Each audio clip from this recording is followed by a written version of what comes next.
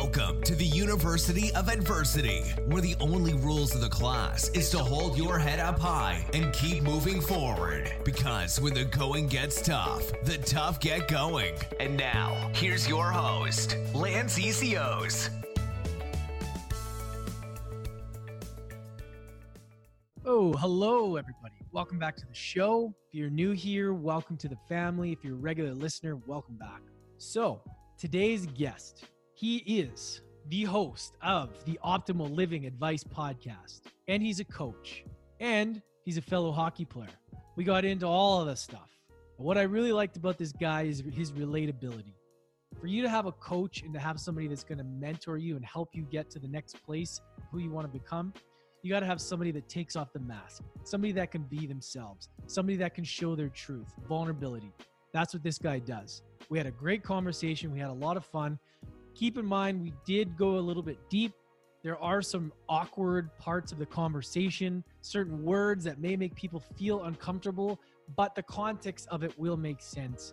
And it's just the reality of the stuff that's happening in our world. Some people go through really hard things. You know, some people go through a lot of trauma, and it's very hard to talk about and even hear the words sometimes of these things, but they need to be spoken about in order to bring them to the surface, to allow people the consciousness to be able to heal from that stuff, or to be able to at least open their eyes a little bit. So Greg Audino, we dive into his story and talk about what he's up to and what his plans are as well. So I encourage you guys to listen to this right till the end. Follow him on social media and check out his podcast, Optimal Living Advice by Greg Audino. Sit back, enjoy. You guys are going to love this. Greg Audino, welcome to the show, man. Such a good name. Thanks, Lance. Pretty typically Italian, but I'll take it.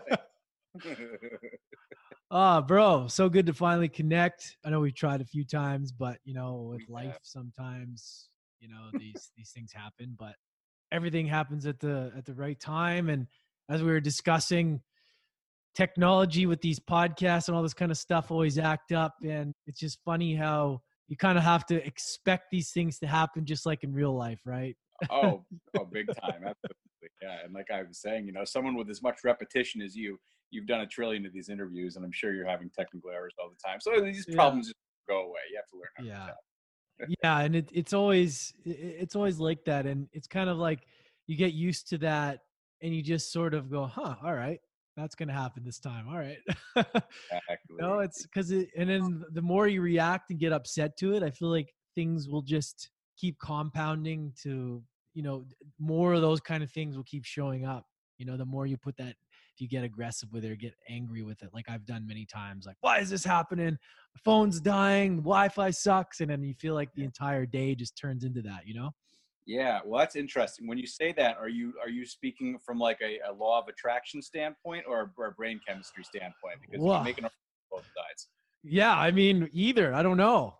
Yeah. But it's an interesting topic regardless. Yeah. Well, the reason I ask is like a lot of people, I think, would probably chalk something like, especially people like in our industry, if you will, would probably chalk that up to like a law of attraction thing. However, there is a part of one's brain called the reticular activating system, which basically causes people to seek out patterns. And if there's a thought that's in their mind, like, that's very active and strong and recent, they're more apt to finding those things. So basically it's like, if you just bought a red Corvette, you're going to start recognizing a lot more red Corvettes on the road than you did before. So the same thing could go for like technological errors. All of a sudden you're making errors out of things that are like barely problematic, but you're so much more sensitive to them now. So I guess it could, if you want, it could be like the scientific backing of law of attraction. Yeah. That's all. Well, bro, so you're doing some good stuff. I would love to give people a little bit of more background about you. I always like to kind of start from the beginning, other than, the intro that I give in the beginning. I want people to know a little bit more about you from your own words. So if you could maybe take us back, give us a bit of your journey into a young Greg's life and walk us through how you got to where you are today. Oh, shucks. Well, how far back are we going? Because I could go for a long You know time. what I love? I love that question, that back question, because I say And at first, when somebody asks me that, I go, oh shit, I don't know. But for me, it's like wherever you start is where it's relevant for you to this moment, you know? If it means, I remember when I was 2 years old, then if it doesn't, you know, that's the beautiful thing about the question. So wherever you want to start, man, wherever you feel has impact still in your life. Jeez. Well, I mean, everything's impacted it, but I think, all right, well, I'll start with my like adult life, which isn't really that old. I'm only 28, but I started off as an actor, and acting was something I was extremely passionate about. So immediately upon leaving college, I moved to LA, and I was working full time as an actor for a while. And it's interesting because it was my whole life, and I was just saturating myself with it. But that being said, over time, that's sort of what became the problem and where things started to turn, which is an interesting thing because, you know, a lot of people say that, like, in order to achieve what you want to do, you really need to give all of yourself to it, which is like, it's not a healthy or accurate statement. I understand what like the point of it is, but realistically, there was no balance in my life. And like, you really, if your life isn't balanced in some ways, I mean, there's only so much you can do. But I was just saturated with acting all the time. And it was a lot of fun. I wanted to do it. But over time, my priorities were changing. And it wasn't until I, you know, the lack of those values became present in my life that I really realized how much I was neglecting them, if you will. So I think that as time went on and I like sort of forced myself to be more self-aware, I transitioned to what I'm doing now. But like with acting, you know, I'm far away from family and friends, one. Two, I was just never doing anything for anybody besides myself. Three, I had like no control over my life. You know, as an actor, especially if you're working a lot, like your schedule is just like it's all over the place, and you have to be places like within 12 hours notice and stuff. So it's so hard to plan anything. Four, I had like I was just never really. You're always asking for something as an actor, like especially if you're like not a celebrity and you're younger. Like there's just you're trying to get from everybody else, you know, because there's a trillion actors. So even though I was doing what I love to do, it just like everything else in my life was sort of falling apart around me. And as that was happening, I think I started to lose interest in acting because it sort of felt to me like the culprit as to why other values in my life were being silenced. So, Interesting. you know, a few things happened. Like one thing that happened, like I had a really difficult breakup, and I mean, a lot of people have had difficult breakups, but I've always been like a particularly sensitive person to those sorts of things. So I had this breakup. A lot of it was because of acting. You know, it wasn't. It was a long distance relationship, and the girl that I was with sort of had a lot of insecurities surrounding like the typical actor lifestyle or her image of it. Mind you, we were younger, and like, so, you know, everyone has insecurities around that age. But like I devoted myself so much to my work and sort of trusted that she would be along for the ride that like I probably wasn't being the best partner that I could be. So like that was where it started to hit me really, you know, a lot. And my recovery from that breakup was very difficult. And at one point I was like, I remember I was like reaching out to people that I knew I could, but after a while I just felt like I was being a nuisance somehow, and I had like overstayed my welcome. So I found myself one night calling suicide prevention, or I was going to, not because I was necessarily suicidal, but because I just knew that they would talk to me. And that was a big moment for me, because in that moment and in that time, I learned the value of being a listener for somebody that would listen and support unconditionally.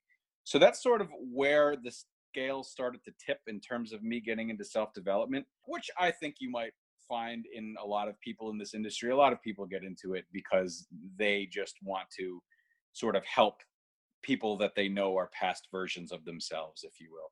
And anyway, so that's kind of where it started, you know. And there's all this chatter as well about like, am I contributing enough? I'm not really doing anything. yada, yada, yada. I've always been really into like accountability. And, you know, meanwhile, like as always, everyone's on Facebook, like this needs to change, that needs to change. And they don't really do anything though. And I was like, you know, again, I looked at myself as like, I would like things to change too, but I'm also sitting here not really contributing much of anything to anybody besides myself. So what can I start to do? And then another thing was the election, the 2016 election. And like, you know, regardless of what side you're on, every time there's an election, you like all of these like real problems in the world are resurfaced. So all of a sudden now I'm like, you know, rethinking all of these like big problems in the world and all the people that really need help. And these are people that are like, you know, we're talking about like war-torn countries and things like that, let alone somebody like myself who like has a lot of blessings in life and looks really happy on the outside, but is also struggling on the inside. So I think this idea of like everybody needing assistance in some way just sort of started to circulate in my mind. So I started to think about like what I could do on the side to sort of bring more meaning into my life and more balance. And then the last thing would be the day after my 26th birthday party. I was hungover Sunday morning, cruising through Netflix as you do, and I came across this Tony Robbins documentary, I Am Not Your Guru. And you know, a lot of people have these like mixed opinions on Tony Robbins. I mean, I like him, but yeah, he's great. But the thing is, like, this man has touched so many lives. And like it's really evident in that documentary specifically, but like he really like his whole existence is sort of like shaped around improving other, you know, the lives of others, which is like it's just an immensely powerful thing. So I think, and you know, Tony by trade, like he sort of identifies as a life coach as opposed to like a motivational speaker or what have you. So I think in that moment I decided that I wanted to start life coaching. So, you know, basically I've always been a listener and a good support system for like friends in need.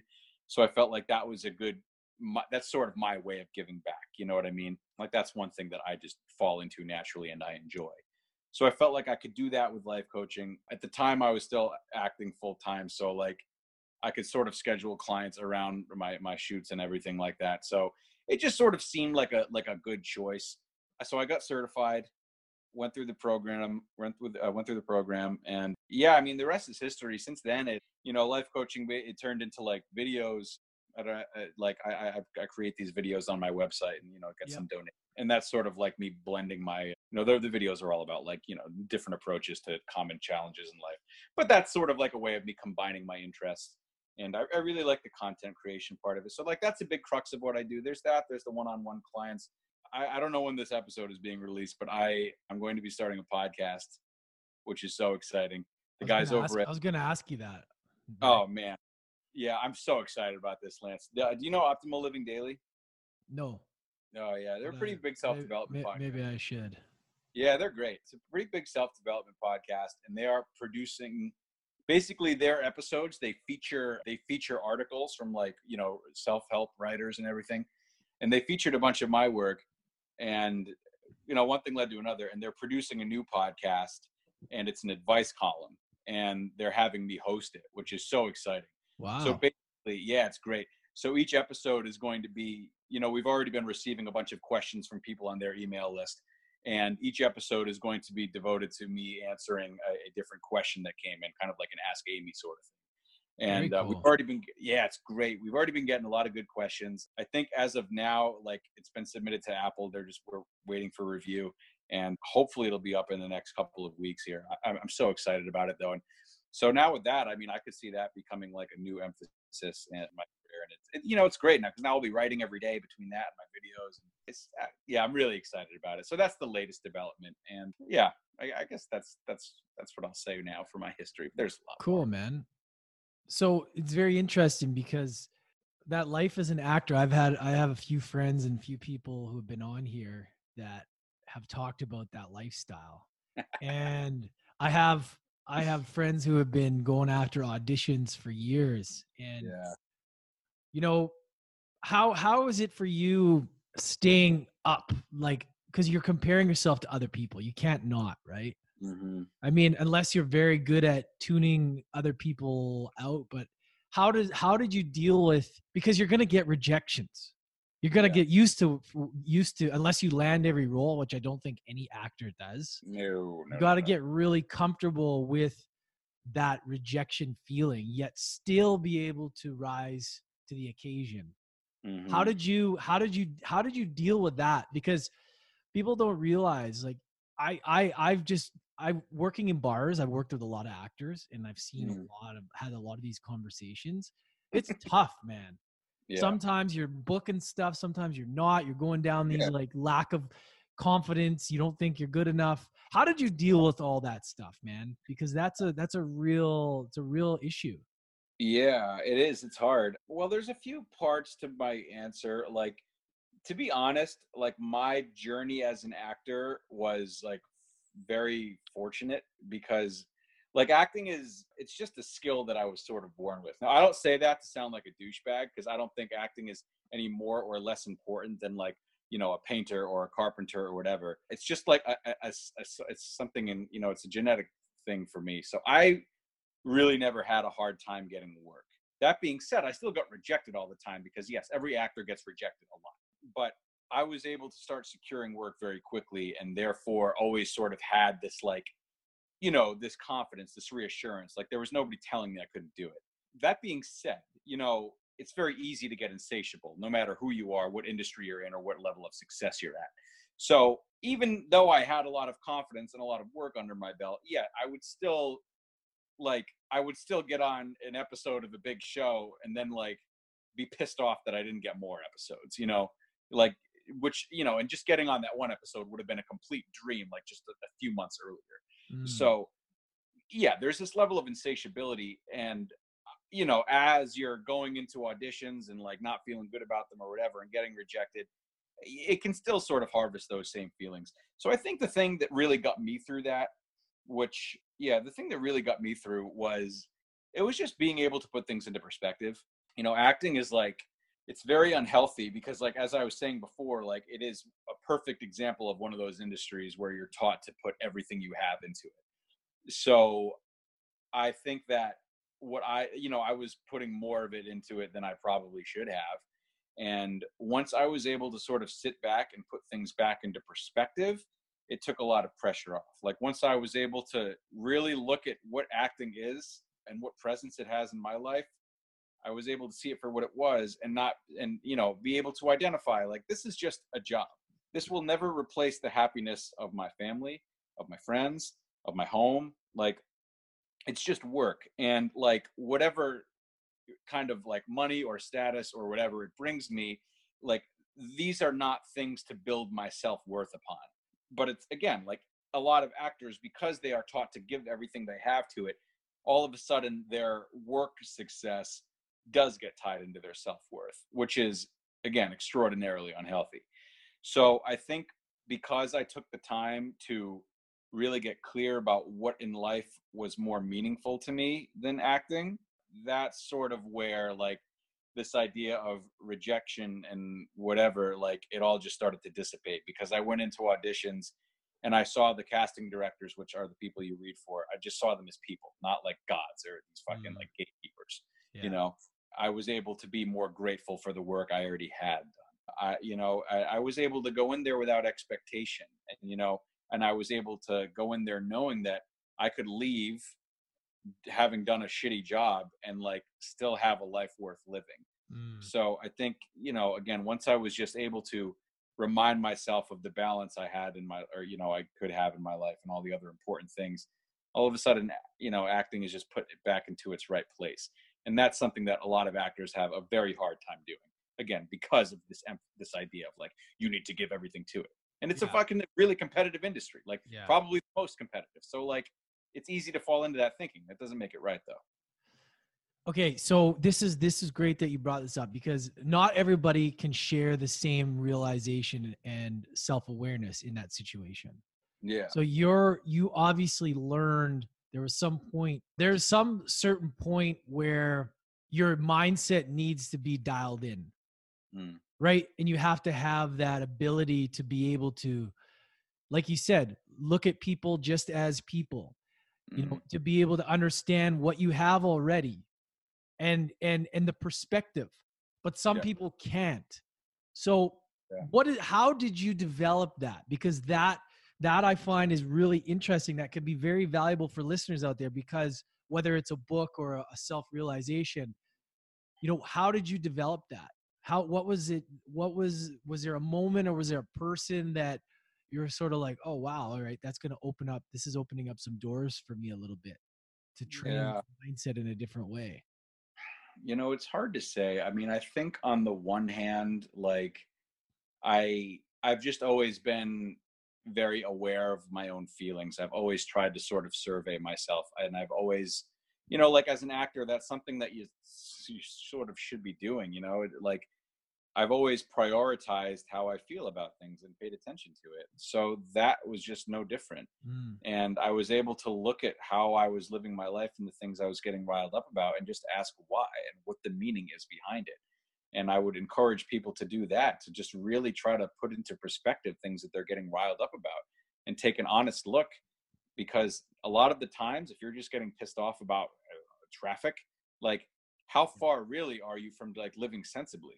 Yeah. These are not things that are worth your time most of the time. So I don't know. I mean, like that's part of it. One thing that I like have always done since I was a little kid that I like over time I think has really helped me is like, so I used to like, I grew up when I was Catholic, and I used to like say my prayers every night. That was like that was a thing. So now, I don't really go to church anymore, and I don't really identify with like a certain religion so much, but I still pray every night. Mm. But one thing I do one thing I started doing as a kid was like, you normally like pray for what you want as a person, or especially as a child. But I remember at the time I was like, I can't pray for like, wanting to become a professional hockey player. Like I need to pray for like, God, like please, like fix this war. So all of a sudden I started to like minimize my own struggles, and instead all of my prayers became prayers of thanks at like a young age. So since I was a kid, I've been like listing 3 things that I'm grateful for every night. This like, That's huge. this is like a kind of platitude, I think, in self-help, like this emphasis on gratitude, but it's an important thing. Yeah. I've been in the habit of that for so long that it's easy for me to quickly see value in things that others might take for granted. Right. So I think making regular practice of gratitude is a really important thing, and it can be minimal. Like if you don't have like 3 great things that happen during the day, just say, I'm grateful to have this warm bed to sleep in. So I think that's one thing that I did. And yeah, I would say that's where it starts. I could probably dig up some more, but yeah. This is the thing that I love to, because it's all perspective on these situations. We all look Yeah. at life differently. Mhm. Yeah, we're going through the similar situation, but some people react differently. Some people see things differently. And I always like to find out, Yeah. what was the reason, especially in acting, what was the reason that got you that allowed things to flow, Yeah. and that is, and sometimes when we do them, we don't realize how, because we get so used to doing them, it's like second nature, Mhm. and it's hard to explain what it is we do to get to Yeah. that point. But then that's the thing I like to find out about that person, because Yeah. so many people are looking like, well, how did you do that? Right. Yeah. And I feel like you programmed yourself to a way that you just, like you're saying, gratitude, your focus is in the right places, which has Yeah. allowed you to sort of have that success. Yeah. So it's not like you're just talking about it. It's actually how you show up is what's happening too. So a lot of people just don't know where to start with their mindset, right? Yeah. And I recommend to them too, just start with, gratitude and sit in meditation, just be still, because Yeah. that's the best place to start. You don't need to go and spend 10 grand at an event. Of course, that's great to go see Tony Robbins live. He's amazing, but you can start small, Mhm. little things like that. Yeah. Like you said, being grateful for what you have. And it's amazing the profound effects it can have on your life. Yeah, it really can. It's a total mindset shift. All of a sudden it's like we were talking about before with the goddamn reticular activating system. Like if gratitude is something that you're constantly emphasizing, you're going to be seeking it out more frequently. Yeah. And you'll be quicker to recognize, what something is offering you as opposed to what something is taking from you. Yeah. And I think because I've had that mindset for so long, because like the truth, like I'm a very fortunate person. Like I have a lot of blessing in my life. So like it's hard to like really justify so much like anger or resentment towards anything when my life is just so full of gifts. And not only is it easy to be gracious in that sense, and I would assume that a lot of people just fortunate enough to have the technology to listen to this interview are in similar situations. Like it goes beyond having gratitude at a certain point, and it becomes like a responsibility. Like for Mm. me, like my life has so much, I've been given so much good, just like like genetically, and I had a nice upbringing, and of course I've had my struggles, but like I've been given so much that it almost seems irresponsible to not like send the elevator back down and start offering good. I Right. think that's like probably the highest level of gratitude. Well, Mm. I don't want to say I have like, I don't know, the highest No. level of gratitude. That's probably stupid, but it goes beyond just being grateful for things. Mm. Like being so grateful that like it almost seems like an injustice to not give back and to not offer gifts in addition to just receive them. Right. Yeah, if that makes sense. Yeah, it does, man. It does. What is one of the bigger struggles, formative of adversity in your life that has shaped you to a point that has forced you to grow or has allowed you to grow? Because a lot of times the adversity and the challenges are what shape us. Yeah. Is there anything that's really challenged you? Yeah, I mean, I think it's tricky because again, I just got through saying how like fortunate my life has been. Yeah. But in it, it is interesting because everyone has different like metrics for struggle and pain, and Yeah. so as for me, like I've always been a very obsessive person. I have a very hard time letting go of certain ideas. I have a very hard time letting things be. I really get caught into like cyclical thought patterns. This is something that has definitely like, I don't know, it affects me good in good ways and bad ways. It causes me to get very attached to certain things or certain people or places.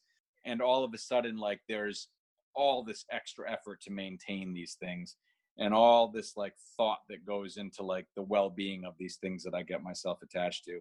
So I mean, for example, like as a child I was like madly in love with this girl from 6th grade to 12th grade. This girl never liked me back. I did not date anybody else in that time because I felt like it was somehow an injustice to her and like my love for her. Who does this as a child?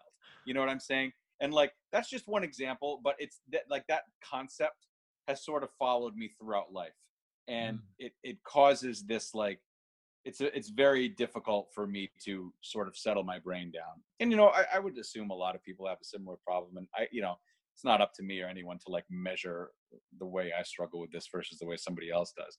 But it is something that has made it very difficult for me to give my attention fully to certain things at hand. It's something that's gotten in the way of my ability to move on from things, to let things be, and to not try to control things too much.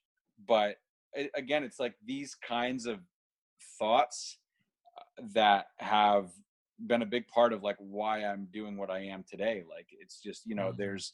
it's just this effort to sort of like help people who are also like struggling with thoughts, like start struggling with negative thoughts, struggling with obsessions and cyclical thinking, and are unable to just identify the steps they need to take to start breaking through it. So yeah, I mean, it's something that's affected me a lot. But the thing is, Lance, like it's a part of who I am.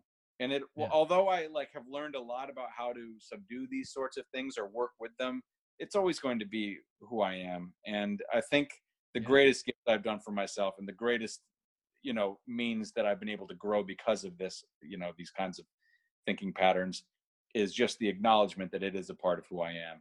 It's me, and that it can be used for good things. And Like it it can can be great. help you be a better teacher because you've gone through it. Like It's that great. Oh, helps of people, course, there's that. Yeah, yeah. right? Like But that. it's great for a lot of things. Great for it's me. I have great work ethic. Yeah. I'm a very devoted person. Like it's great in some Yeah. ways. And again, like I'm now able to see that like it's also a tool that I have, and it doesn't Yeah. have to necessarily be like a setback. Absolutely. What do you see as a reason why people struggle? Like what's the number one thing that you've noticed, like what people lack or Mm. what they're struggling with in their belief system, or I don't know. I mean, it's weird. I mean, the thing is, like, all struggle sort of. There's like two ways to answer the question. Like the thing is, like, all struggle comes from trauma of one way, trauma of one sort of another. And I think that a lot of people don't really take the time to understand that trauma, or to understand, where it started, the effects that it has on them, or how to get through it. That's sort of changing now because of all the emphasis on mental health, which is wonderful. But needless to say, we've gone through a lot of time where mental health has not been emphasized, and where people are afraid to go to therapy or whatever. Again, that's changing now, but at the same time, like, mental health is very hard to measure, and we only really pay attention to things that have measurable effects on us. Yeah. You know what I mean? We go to work because we need to get this amount of money, and we know that we will. If we have anxiety, like I have, you can still function, you still get through the day. So it's easy to just put that on the back burner. You know what I mean? Yeah. So I think the problem is that people are not, like, making efforts to find calculable ways that their mental health is affecting them, and seeking a means to get through that, and understanding why it's that way in the first place. So, like, yeah, there's this idea of trauma, which everybody has. A lot of people vilify trauma. That's also bad. I think that, it's this idea of feeling bad about feeling bad. That's definitely something that holds people back, is like, they're not only the thoughts they're having, but their commentary about the thoughts they're having, saying, like, this is fucking ruining my life, this needs to stop. No, I'm not going to let myself feel that way this day. Doubles your pain in an instant. Doubles your pain. So there's that. And I think and it's like attachment.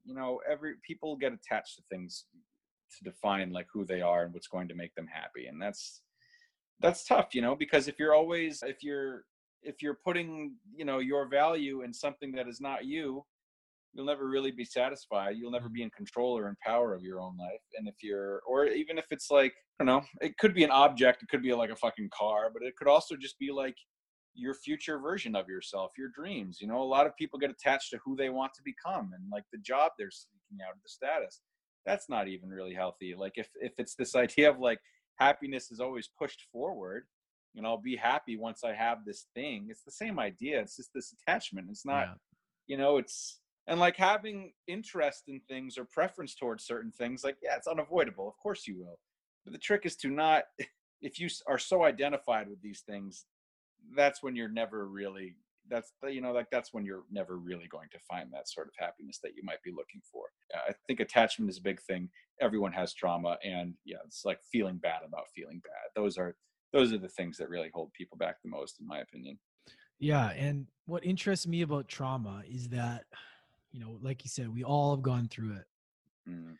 But I think it's important to face it and deal with it. But I also think that some people want to spend too much time in that pool, and they need to realize that they aren't that thing anymore. Mm-hmm. And that the more you play around in there, and you keep like, we get so attached to stories. I had this trauma when I was this age. So, like, everything in my life now, and this is a lot to do with the way people treat this these days also, is just what I've heard and what I've dealt with, is that they want to keep revisiting this trauma. And I get it. Trauma affects so many different things, addiction, all that kind of stuff. But there comes a point where it's like, okay, how long are we going to keep, when are we ever going to just move on from that? And when is the right time? And that's what I find, because we can sit in that pool of trauma forever and just keep wallowing away in it. Yeah. Right? I mean, or we can at least try to make steps forward. And I think that a lot of people just get addicted to that story.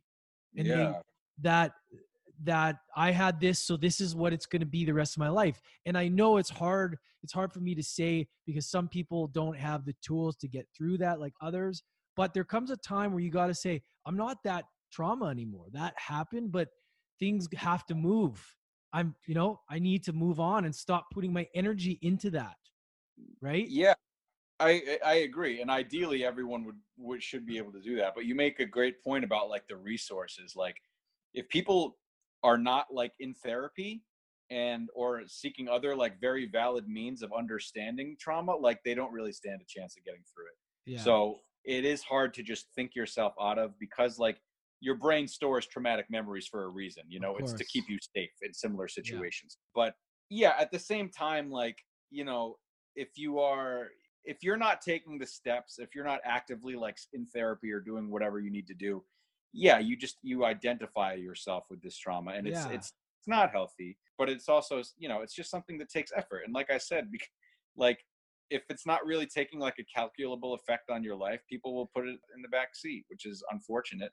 But yeah, it is too bad. And the other thing about, I think the other thing about trauma that I think people really don't realize is that it can be a very subtle ongoing thing. Yeah. In the sense that, like, if you have a story that you tell about yourself based on like something that happened, like, yes, that's unfortunate, of course, but if you're also in an environment that is not sort of harvesting a new belief system and is sort of keeping you in that mindset, like, that's not good either. That's what I mean. That's exactly what I mean. It's like we're that trauma.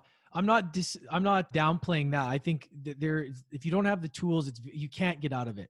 But what I mean is, like, if you're making you're going to make progression if you're working on it. It's just like, I feel like it's almost like when people are addicted to a substance or something, they want to keep being that addict. And it's like, eventually, if you want to get over it, you need to focus your energy away from that thing. Right. And I think sometimes when we're going through this healing, we want to go back and keep going back to that story. And I know it's a tough conversation because people are at different levels of dealing with this stuff. But I know myself that the trauma I went through, losing loved ones and family, I could sit and think about that and really, you know, start drinking and going down a real shitty hole if I didn't have the tools and I wasn't conscious about making progression. Right. Yeah. And it's so easy to go back to that and start to think about our past and what we did because we feel that's our identity. But there comes a time where you have to take that effort and work on getting out of that. And it's not an easy way. It's not easy. Right. Yeah. It's not easy. And, you know, it's also, but it's hard to even start on that path if you're not in an environment that supports that. Like, if you're around people that have been through the same trauma and you know, but they find community in that trauma, if you will, there's no reason, you know, there's so little influence for you to get through, and doing it on your own is really difficult, you know, without having somebody else in your ear even reminding you of the possibility of getting through it. So it is difficult. And like, I hate to say it, but like, I'm not an expert in like the science of genetics, but I do know that genetics play a much larger role than a lot of people think. Like, genetics affect our ability to even like rise to the occasion on things like this. Like, our genetics can even affect like our values and belief systems. Like, so that being said, somebody could even have a very low genetic inclination to I don't know, to like have the willpower to start getting through something. So like, at the end of the day, like, it's so hard to put an answer on it. Yeah, you'd like to think that everybody has the decision that they can make to say like, I'm going to start getting through this. But I really do think that some people are not even like genetically strong enough to necessarily do that. So yeah, and they don't even know that they just think what they're doing is just like the norm. They don't realize that the trauma, some people don't even know they have trauma from when they're, you know, that's the crazy part too. Yeah. A lot of people don't even know, aren't aware of what's going on. There's certain people that know, like, okay, I need to fix this. But there's some people that are stuck in this loop of the drugs, the alcohol, the sex, that they don't even think that they have an issue. Well, yeah, especially like if if their behavior is constantly being reinforced, you know, like a sex addict, for example, like if they're still finding partners that want to have sex with them and they're not really like, I don't know, they're sort of, maybe all of their friends are also like swingers or whatever, and nobody is really in a position in their lives to show them like what the other side could be, then like their behavior is constantly being reinforced. There's not really, it's going to take a lot of like personal grievance for them to realize, if they ever do realize, that something would need to change. Yeah. You know, if they're not in situations where people can show them a different way, you know. Yeah. But no, I mean, if your behavior is being reinforced, there's no reason to change it. It would take a lot of like, it would really take a big aha moment, and not everybody is fortunate enough to have those, to be susceptible to those aha moments. That's exactly my point as well for when I was working in the bars for so many years. Yeah. We're all a bunch of it. We all drink together, so nobody knows it's an issue. It's Yeah, like the norm. It's like drinking before work, during work. It's like days off. It's like everyone around you is doing it, so there's no reason for you not to, because that's the norm. Yeah. Until you step outside of that and realize Right. that's not the norm. Exactly. Like if one of those guys goes home, I don't know, like if one of those people goes home and starts to realize like how terrible their family life is, or whatever, like until they have an experience that really shows them that value of theirs needs to change, no reason for it to change. Yeah. You know, and not everybody, you know, has those experiences, depending on how much they saturate themselves in that lifestyle. Yeah. And you like to hope that you don't, you know, the universe will keep teaching you that lesson, and it'll probably get harder and harder until it's like a bad lesson. Right. And we hope that our intuition, that we can sort of pick up on that before it hits the rock bottom. But the way it is nowadays, I feel like people need to hit that rock bottom sometimes, and it's tough. It's tough. Yeah. Yeah. I mean, I mean, that rock bottom, yeah, it's like, it's just an experience that teaches you the other side, you know? And yeah, I mean, again, if you do have a more sort of balanced life, balanced social circles, balanced activities, you don't really run the risk for going down a certain, you know, too far down a certain path. You don't run as much of a risk, which is great, because you're constantly being exposed to the other side, how other people are living, how you function in different environments. So yeah, I mean, it sort of cycles back to this idea of maintaining balance in one's life. But yeah, I mean, I'm sure you have a lot of like really relevant stories for this as somebody who's worked as a bartender. Man, I was right in the mix of it all. I've seen it all. I've seen just, you know. But the community in like a bar is so strong, you know. It's amazing. Like, it was some of the best friends, most fun I've ever had in my life. Right. So so why leave that? That's well, you know. It's all fun and games when you're out, and then you gotta get up and function, you know. Exactly. It's got a shelf life, that lifestyle. And although it's fun, you meet a lot of people. And look, it was very fun, but there's a toxic vibe to it that nobody really talks about. And a lot of times bartenders were kind of like the ones that were kind of like the misfits that didn't like the other roads that we were really going on. Right. It was like I didn't want to do other jobs, but I enjoyed people and I enjoyed drinking. So I was like, oh, this works. And that's kind of how it all sort of formed down this path. And I feel like a lot of people kind of get into it with another intention, but they sort of get sucked into it because it's becomes, you're making this money, you're having fun, you're getting the girl or the guy, and all of a sudden you're pretty much living a rock star lifestyle next down from being a celebrity or pro athlete in some cases. It's craziness, man. Yeah. But at the same time, it's got its lessons. It's got its real hard lessons. You hit a certain age and you realize, all right, well, what's going on here? You know, if you're lucky enough to have that self-awareness, I would think that some people don't. I don't know. I mean, I don't know if everybody gets to that point. I would hope they do. I think some people are maybe just less communicative of it or resist it more. But you would think would ask themselves those questions at some point, right? You would think. You just get so, I don't know. But then your circle of friends becomes that, and it just becomes you, right? So it's tough. You have to make the decision. Like I quit drinking for a year, and my priorities changed. When I was running a bar. I was running a bar sober, and then I just decided to quit drinking. And during that year, I was like, I don't want to run bars anymore. It was crazy. And then, you know, I still enjoyed the human side of the connection side, but I didn't enjoy the drunk part of it and everything that went with it. It's crazy how when you want to get out of a situation, you can, but it's tough, right? Because your values have to change, your daily habits have to change, and they have to align with what you want to do, the new thing you want to do. They can't be aligned with the old thing, right? So right.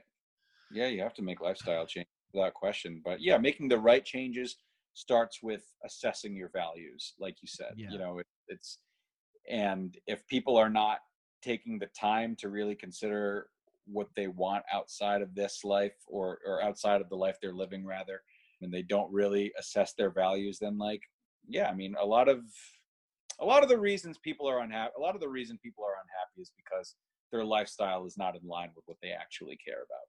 it's a good And point. that's where things sort of go haywire. And I mean, you could argue that all the time you spend is spent the way you want to and like spent on values, but yeah, I mean, like people have maybe strong values that they don't wish they had.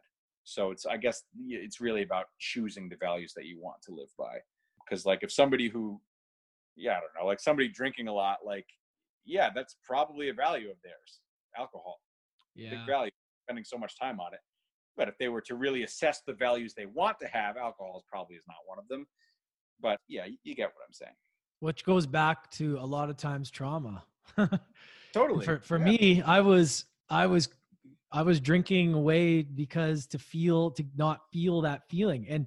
But our society is so programmed to cater to these gaps we're trying to fill, whether it be through temptation, through, whatever it may be, food, drink, sex.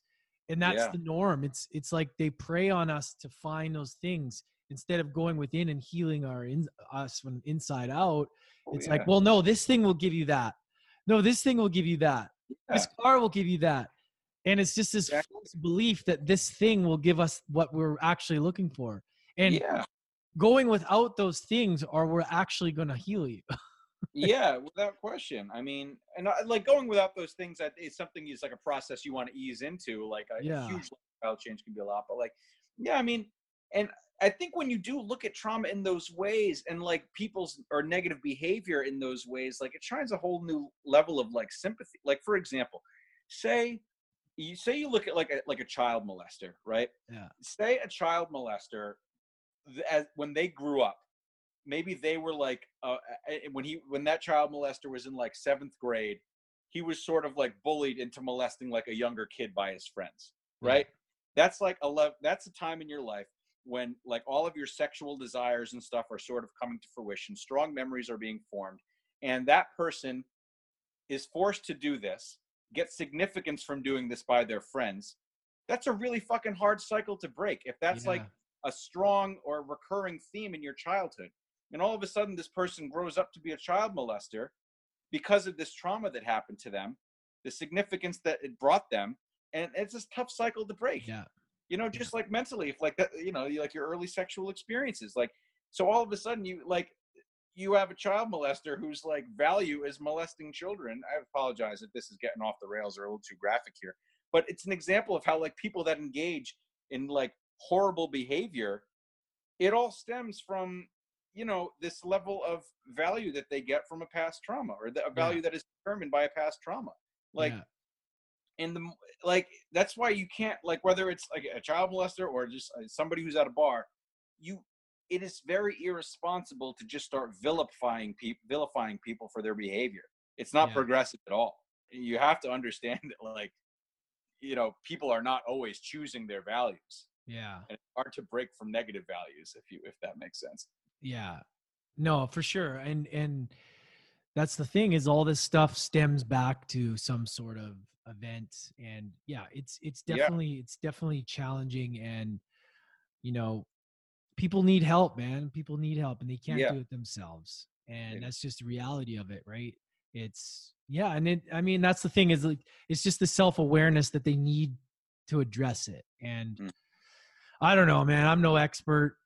I just, I know that all you can do is understand where you're at, try to make better choices, and try and find help wherever you can, right?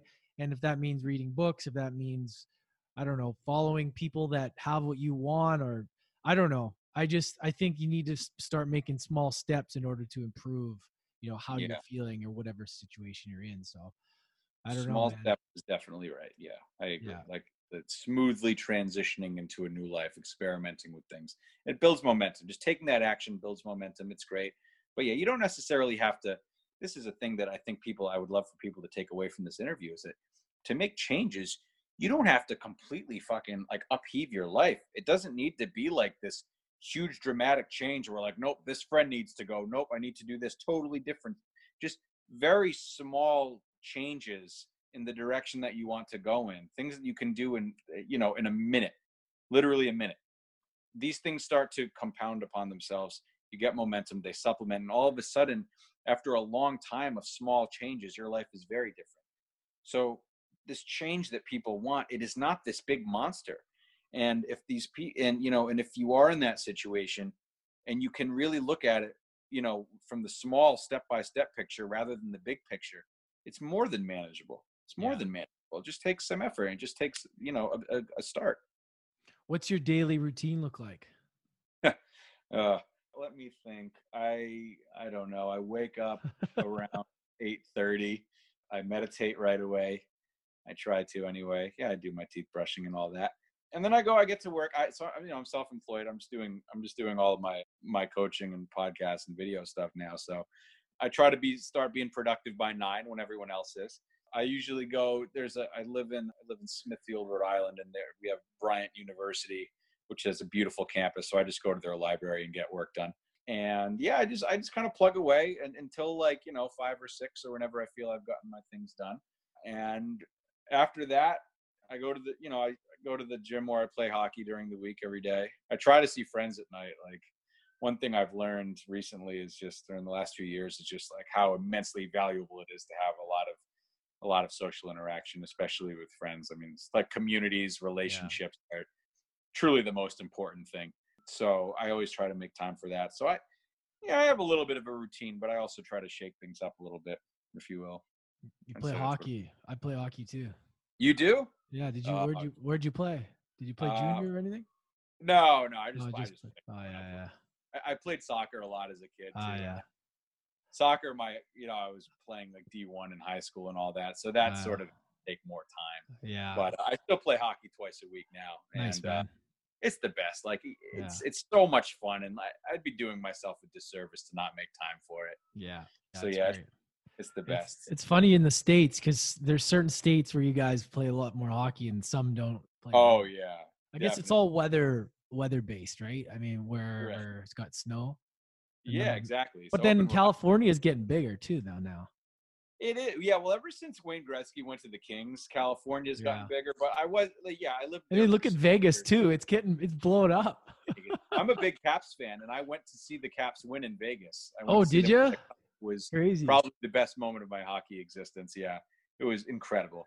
But yeah, I mean, it's definitely growing. You see the game growing. I personally, I don't know, like the guys now, they have to do all these like weird like media things. Like, I don't know. I feel like if I was one of the boys now, I'd probably be annoyed by it. But I guess some of them are better suited than others. But yeah, hockey's getting bigger everywhere here. Obviously, like up here where I am in New England, and of course, like Michigan, North Dakota, where they have like you guys are hockey. It's might as well be playing. One thing that I wish America had more of that is very prevalent in Canada is the outdoor rinks everywhere. Yeah. I mean, that must be so cool. I grew up with that. But I grew up in Edmonton, so I'm an Oilers fan. Okay. But I moved out to the West Coast when I was about 11. So in Vancouver, I'm in Vancouver. So we have the same weather as Seattle. We don't get the outdoor rinks here, which sucks. It's weird, yeah. Vancouver. But you're right. The outdoor rinks are, I used to grow up. I played on those things for hours. My parents would have to like drag me off because I was just obsessed with it. After school, I literally played till 10 every night, man. Like it's crazy. Dude, I did the same thing. That's how you get good. Exactly. Yeah. But you're right, though. Vancouver is like a weird.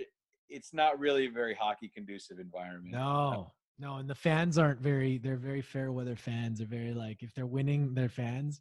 And if they're losing, it's crazy. Yeah, Vancouver does not have a good reputation, like their fan base, especially after that whole thing. Didn't they like trash the city when the Bruins beat them? You know, I love the city. It's an amazing city. It's just as far as the sports goes, it's a bit of a Yeah. weird thing. And yeah, there was a riot after, and I was Yeah. actually working on the main street, Granville Street, at a bar. Oh, you And were? It was insane, man. It was like there's like a street a couple blocks away. There were cars getting lit on fire, flipped over, Yeah. like craziness, as you probably saw in the news. People looting, like normal. Yeah. Like this isn't like the ghetto. This is like middle of the city. And Yeah. I remember looking outside the bar I was at, and everybody was getting tear gassed. And they were running away from the tear gas, and it literally looked like a zombie movie, man. Jeez. People were like, "Get me out of here!" Like it was crazy. And you go outside, and it was just like this, like it was just, I don't know, man. It was the Yeah. darkest, weirdest, smokiest time. And yeah, it was really terrible to see, because the Canucks had such a wicked playoff run. I mean, I Yeah. paid off like 2 credit cards from that run. Like I made Yeah. so much cash from just like working, 12-hour days every day That's funny. and going through that. But what a time. And yeah, I mean, the fans here will support them when they're winning, but generally, if not, they'll just throw a lot of them under the bus, a lot of the good Yeah. players. And well, they did that when they were winning too. But I don't know, man. I don't know. I guess it has to do with the weather. I guess people gravitate, when I was in Australia, the same thing. Like, people don't care about winter sports in hot places. Yeah, of course. Or when there's not snow. So Yeah. But Now, I do have a question. Like in Edmonton, are they? I mean, I feel like Edmonton's like it's a pretty blue collar place, right? I would imagine the fans are pretty devout. I would like. Obviously, things are looking up in Edmonton now with McDavid and Draisaitl. Finally. You think? But have the fans been pretty like? They're supportive? diehards. They're diehards. That's good. So even before McDavid came around, Bro, like, they've been the Oilers fans. It's what they got. They'll shit talk, obviously, but they'll always be. They're always full. They're always true Oilers fans. That's why for me, I grew up there, so I've always been an Oilers fan, even in the dark times. Right? It's been tough. It's been tough, but yeah, no, it's a good hockey city, man, for sure. That's cool that you play, man. That's cool. I love it. It's the best. Yeah, I'm going to get my skate sharpened as soon as we hang up. Yeah. Awesome, bro. Where can everybody find you, man? Well, my website is gregaudino.com, GREGAUDINO. My Instagram is simply Greggles, SIMPLYGREGGLES. The podcast, which I will probably be up by the time this episode drops, is called Optimal Living Advice, one of the podcasts under Optimal Living Daily. Definitely check both out. That's a good place to send in questions to for me, if they want a question answered, or if anybody wants to do coaching with me, I offer a free session. Anybody who's curious, they can contact me through my website. So those are probably the best places. All my videos are on the site. They're on YouTube and stuff as well, but I think my website is the big hub for everything. Yeah. Awesome, man. All right. Great, man. So what is one lesson that you've learned from overcoming adversity? What has it taught you? What has adversity taught you? Jesus. So I think I sort of alluded to it before. Yeah. You cannot be attached to things. You know what I mean? There has to be this. I always, like I said, have your goals, have your desires, have your dreams. It's natural, but do not be so attached to them that you rely on them for happiness. Yeah. It's basically this ability to balance future hope with current contentment. It can definitely coexist. They sound like the antitheses of one another, but they can coexist. And I think that's something everyone should strive for. Awesome, man. Well, I appreciate you coming on, dude. Yeah, great conversation. I'm excited to hear your podcast. We'll have to, by the time this comes out, it should be up. So awesome. This will be a few weeks away, but yeah, man, we'll have everything for everybody to check you out in the show notes, and appreciate you, dude. Yeah, I appreciate you, Lance. Thanks for having me. I had a good time. My pleasure, man. Greg Audino, everybody. Thanks, everybody. Make sure to check out Greg, simply Greggles, on Instagram. Check out his podcast. We'll have everything in the show notes for you to find out more about him. Lots of fun in that conversation. I hope you guys have a great day. Hope you got lots of value. Leave us a review if you can. Share it with a friend. Appreciate it. Have an amazing day, everybody. You just finished another class at the University of Adversity. Don't forget to hit that subscribe button and tune in again next time for more life lessons with Lance ECOs.